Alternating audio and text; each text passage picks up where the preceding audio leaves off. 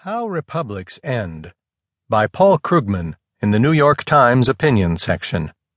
I'm Keith Sellen-Wright. Many people are reacting to the rise of Trumpism and nativist movements in Europe by reading history, specifically the history of the 1930s, and they are right to do so. It takes willful blindness not to see the parallels between the rise of fascism and our current political nightmare. But the 30s